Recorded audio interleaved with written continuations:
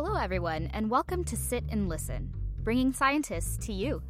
Sit and Listen is a production of Science in the News, a graduate student-run organization at Harvard University committed to bridging the communication gap between scientists and, well, the rest of the world.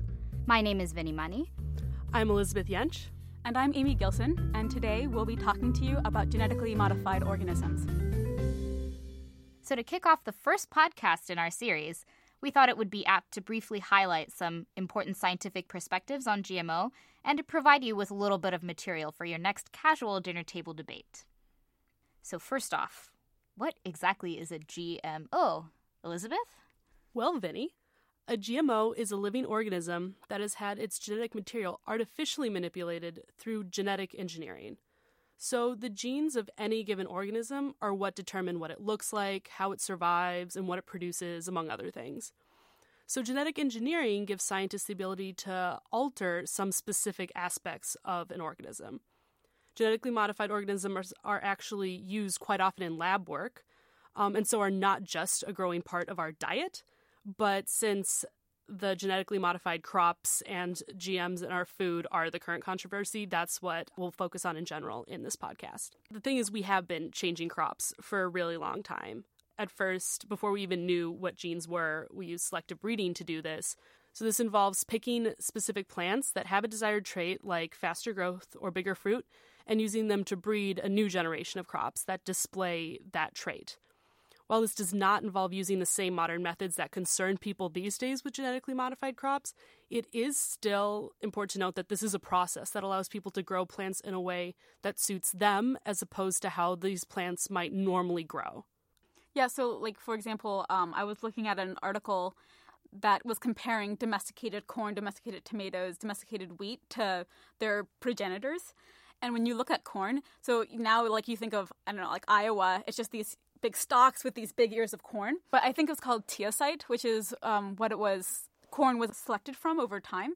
And it's just this, it looks sort of like a wild grass almost, but with thicker stalks going in all directions. And instead of a big ear of corn, it's sort of this, tiny thing with, several ears on it that's kind of long and maybe a couple inches. So when you think about how different that is from regular corn, the difference is just, night and day. It's amazing. Yeah, it didn't take these genetic engineering methods to make differences between crops that we would presume might arise naturally and ones that humans want to arise.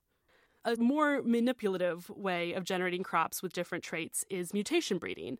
This practice exposes seeds to chemicals or radiation to generate random mutations in their genes. So in nature, these random mutations actually occur fairly regularly. And these lead to variations within populations that might allow certain plants to be better suited to survive in different conditions. So scientists who use mutation breeding are really just taking advantage of these natural processes that lead to different populations to try and solve current agricultural problems. So when a group of seeds with many different random mutations is generated, they can be tested in different conditions to see if one just happens to have a mutation that, for example, makes it resistant to infection by a certain bacteria. There are currently over 3,000 mutant varieties of crop in use right now, including the Rio Red grapefruit grown in Texas and cereals like rice and barley that are grown in other parts of the world. This method is popular because though it can be hit or miss, and though finding a beneficial mutation is pretty unlikely, it's still much cheaper than fully designing a GMO crop, and it faces far fewer regulations. So that really surprised me that they were using that, just because it seems like it's so random and untargeted, and they're not necessarily fully characterizing what they've done. But I think that the idea there is basically to sort of speed up the artificial selection that was already going on in crops, because sort of the way evolution works, whether it's natural selection or artificial selection with people picking the crops or the plants that look the best, is there's some variation in the crop or in the population, and this variation is genetic, and then you can select what's most interesting there. And if you don't have a lot of variation, well, then you can introduce some variation and just select on top of that. And so I think that's what mutation breeding is trying to do, because there are so few mutations that arise just generation to generation as you naturally raise crops that you're like, okay, we want to pick up the process a little more and have a little more variation there. And I always think of random mutation generation as such an interesting process, because when you think about it, it's taken a long time, but random mutations throughout evolution have gotten us to a pretty interesting state. Like, it's done a lot so far. So I think it's an interesting idea. Instead of trying to think, we understand what we need to do here, it's interesting to just say, let's randomly do things and see what works, because throughout living history on Earth, that's what Mother Nature did. It's so natural. We're just speeding up the evolutionary process. So the random mutations are, as the name implies, randoms, but then we have what we're using more now, which is specific gene insertion. The most regulated form of genetic modification, and the one you probably think of when you hear GMO, is gene insertion. So this first involves identifying and isolating an existing gene of interest from another organism, whether it be for herbicide resistance or increased production of a specific nutrient, and inserting it into a vector, which is just a piece of DNA that will be used to carry the gene into the target organism. This gene is then inserted into plant cells using either agrobacteria, which contain a natural mechanism for inserting genetic material into the plant genome, or a gene gun, which bombards plant cells with microscopic particles that are just covered in the DNA fragment of interest. This fragment usually has a marker that allows scientists to tell really quickly whether a given cell has the insertion, and then they will allow that cell to regenerate into a whole plant by growing them in the presence of plant hormones and nutrients. Once they allow these plants to grow enough and produce seeds, they could start studying them in greenhouses and then in open fields to test if the plant is still growing as it should, if the inserted gene is doing what it's supposed to, and if the crops are safe in the first place for the environment and for consumption. So I think an interesting point that you brought up is you said people are more concerned about the genetic modification than they are about mutation breeding. Or genetic insertion. Yeah, genetic insertion. Yeah. Right? And that to me is actually a little funny because, I don't know, to me, I would feel that mutation breeding is a little bit scarier because you're making more modifications, characterizing them less. Mm-hmm. Whereas with gene insertion, you're trying to look for things that you've predetermined. So I think in terms of the process, that's a little puzzling to me as a scientist. Yeah, I was also completely caught off guard by the fact that, I mean, I didn't know this was happening in our crops. I knew it was happening in research because I used to do plant research, and they randomly mutagenize plants all the time for research because you don't know what you're getting. And I think there are ways to find out what you're getting and still test them. But it is interesting that this is the one that people aren't worried about when they are so worried about the idea of someone taking one natural gene and put it into another natural genome and like really trying to understand what they're doing as opposed to just barreling with mutagens and then seeing what happens, which does not necessarily means it'll be dangerous. It just means that you need to take some time and understand what you did to the thing. I think that because scientists do sort of more fully characterize when you're doing gene insertion, it seems more controlled for us. But I can also see random mutagenesis is just what's happening naturally. Like there's a random mutations between you and your child, for example. And so, that's just more of the same thing. Whereas no matter how long you breed corn, there's never going to be a gene in it from a bacteria. No matter how long you breed bacteria, there's never going to be a gene in it from humans. More or less. I mean, I guess there are always exceptions. Right? Yeah. No, that's true. They both have things that are a little off-putting about them, and they both have things that make them seem natural and okay. I guess so. So while we're talking about gene insertion, even though there are a lot of variants that were of like things that are cultivated now that were developed using random mutagenesis, most of what's grown in the U.S. and I think around the world was actually developed using gene insertion. Yeah, that's because that's the way that you can say, okay, I want resistance, so research. Now you have resistance to whatever chemical. Today, GM crops are so widely used, and the debates surrounding them are so varied and plentiful that it can seem like gene insertion technology just became plug and play overnight. But it didn't, and isn't even today. So let's take a look back at the early days of genetic engineering technology to see what went into making the first genetically modified crops. Back in the late 1970s, two things happened that made genetically engineered crops seem within reach for the very first time.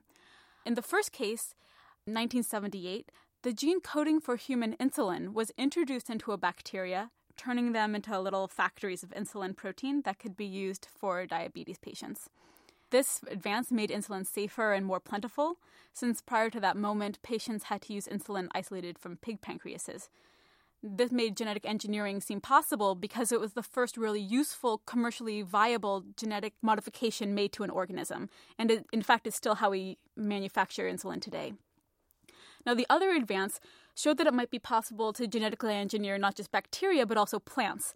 It was the discovery that a bacteria called Agrobacterium tumefaciens, which causes tumors in plants it infects, actually functions by splicing or adding several of its own genes to its plant victim's genome.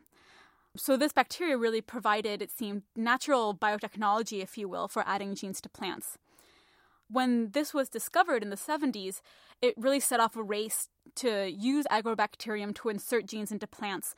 And there were major players working on this in the US and universities and at Monsanto, also in Belgium. And they spent years sort of collectively figuring out how this bacteria works and then finally trying to coax its bacterial machinery to deliver a gene of choice into a plant's genome.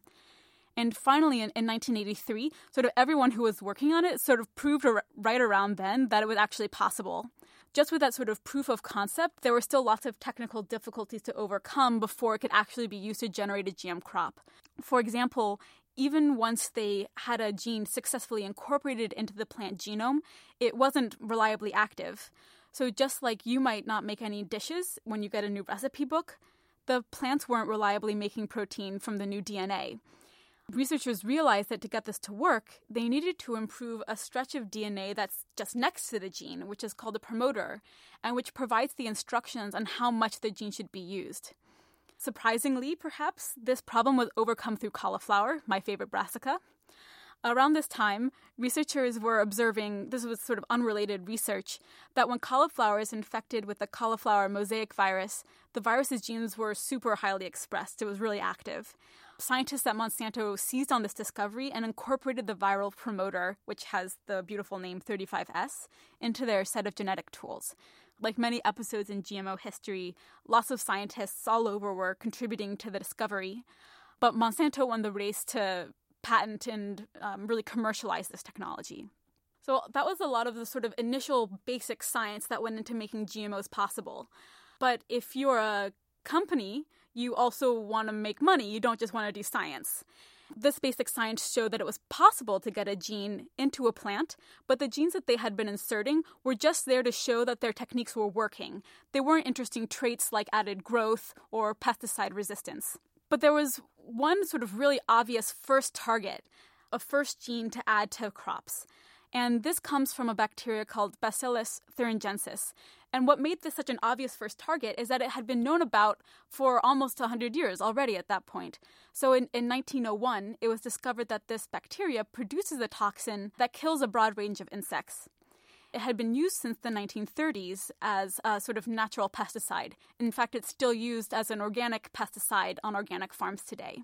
The way it works is that a protein that is expressed in this bacteria, when it's ingested by a bug, it binds to another protein in the gut of that bug and kills it. It was a tried and tested pesticide. It hadn't been linked to any adverse health effects in mammals.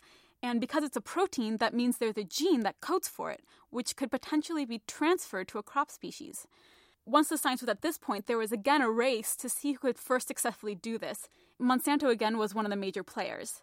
And once they successfully transformed plants with the Bt gene, it was a huge accomplishment, but the plants weren't producing very little toxin. This time, they determined the problem wasn't with the promoter. They already had the promoter set. So what was it? To answer this question, they looked back to research that had been done in the early 80s. In the early 80s, it was discovered that the genetic code in bacteria is slightly different from plants. So the researchers hypothesized that for the plant to effectively make this bacterial toxin, they had to design a slightly modified gene that still coded for this toxin, but that did it in the plant's sort of native language. When they did this, it did the trick, and this technique, which is called genetic harmonization, is still routinely used in labs today. So the U.S. House of Representatives recently passed H.R. 1599, which is a legislation that bans the requirement to label products containing genetically modified organisms. And this bill has, of course, caused a little bit of controversy, namely debating states' rights to regulate genetically modified organisms and the grip of Monsanto on the government. Historically, regulations on GMOs in the United States are quite lax compared to Europe. In Europe, pretty much every newly developed GM crop goes through an approval process, and GM products are labeled in supermarkets. In the United States, GMOs don't have to go through this approval process if they can be shown to be substantially equivalent to non-GM crops. That is to say, having the same amounts of protein, starch, and other important nutrients. And of course, no labels. And this is why I have such mixed feelings about this bill, because I think I like the end result of it, that it's kind of restricting the ability of people and states to overreact to genetically modified crops when they're not just universally bad. But I am still not a big fan of, as you said, the grip of Monsanto on the government. I mean, it's not like Monsanto and the House were just like, you know what, let's defend science today. Let's do something good. No, they were out to make money. So it's a really hard thing to stomach. You support the end, but not the means. Exactly. Whether you label GMOs or not, it's not really clear what's at stake, other than consumers being able to make a decision about whether they want to consume GMOs or not. And that's what makes this really sort of unpalatable to me. It's even though I don't think that even though I'm not afraid of eating GMOs and I don't think that GMOs are inherently bad for the environment, I'm really sort of uncomfortable with the government and companies saying what people can or can't make their decisions based on. I think that's a really good point, is that it does seem like an odd thing to regulate. So what exactly are the criteria in the U.S. to approve a GM food as safe? Well, this comes down to the function of three organizations. The Food and Drug Administration, FDA, evaluates the safety of food products for human consumption. The U.S. Department of Agriculture prevents the spread of weeds within the country. And the Environmental Protection Agency determines the risks of pesticides and chemicals to human and environmental health. Because GM foods fall under the FDA classification of generally recognized as safe, they typically do not require pre-market approval or special labeling. While the FDA recommends that companies go through this voluntary consultation process to determine whether their new GM food would require pre-market approval, this is only mandatory if the GM food contains high levels of toxic substances or allergens or reduced levels of important nutrients. And this is what we still follow today. But it's really different in Europe, where basically it's guilty until proven innocent, and you have to prove that a GMO is safe to the best of your ability. You have to prove that a new chemical is safe to the best of your ability before any of that can go outside. I don't necessarily think it's a bad idea to have to prove something safe before it's introduced to all these places, but I actually kind of like the idea of thinking of a genetically modified food as, in general, the same food. In a lot of these cases, they're just making one very tiny change to make it produce a different nutrient or produce an insecticide. So this is one tiny change. The end product isn't really different. And if we know this one tiny gene that went into it hasn't been dangerous to people, then I would hope it wouldn't be that hard to prove it's safe. Right. But at the end of the day, playing devil's advocate from a scientific perspective, at least, when you're making a genetic modification, even whether it's in the lab or it's going to be in a food that somebody's going to be eating, you don't know whether the modifications you're making are going to be just in that one particular gene or if they're going to affect other loci, and you don't know if that's going to, how that's going to affect us long term. Yeah.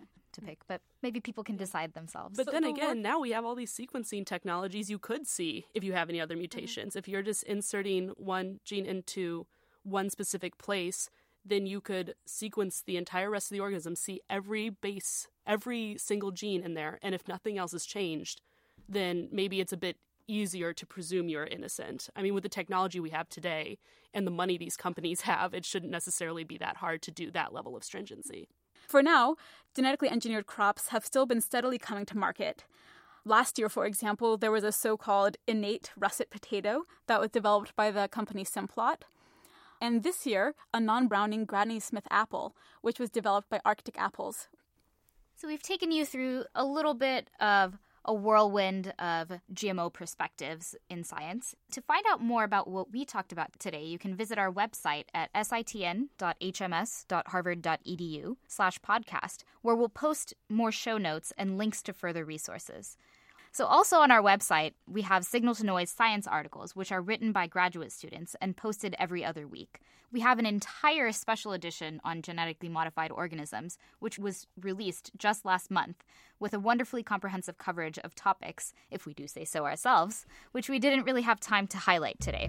You can feel free to ask us any questions and follow us on Twitter at SITN Harvard and on Facebook at SITN Boston. We'll try to answer all of them on or before our next episode. See you next time!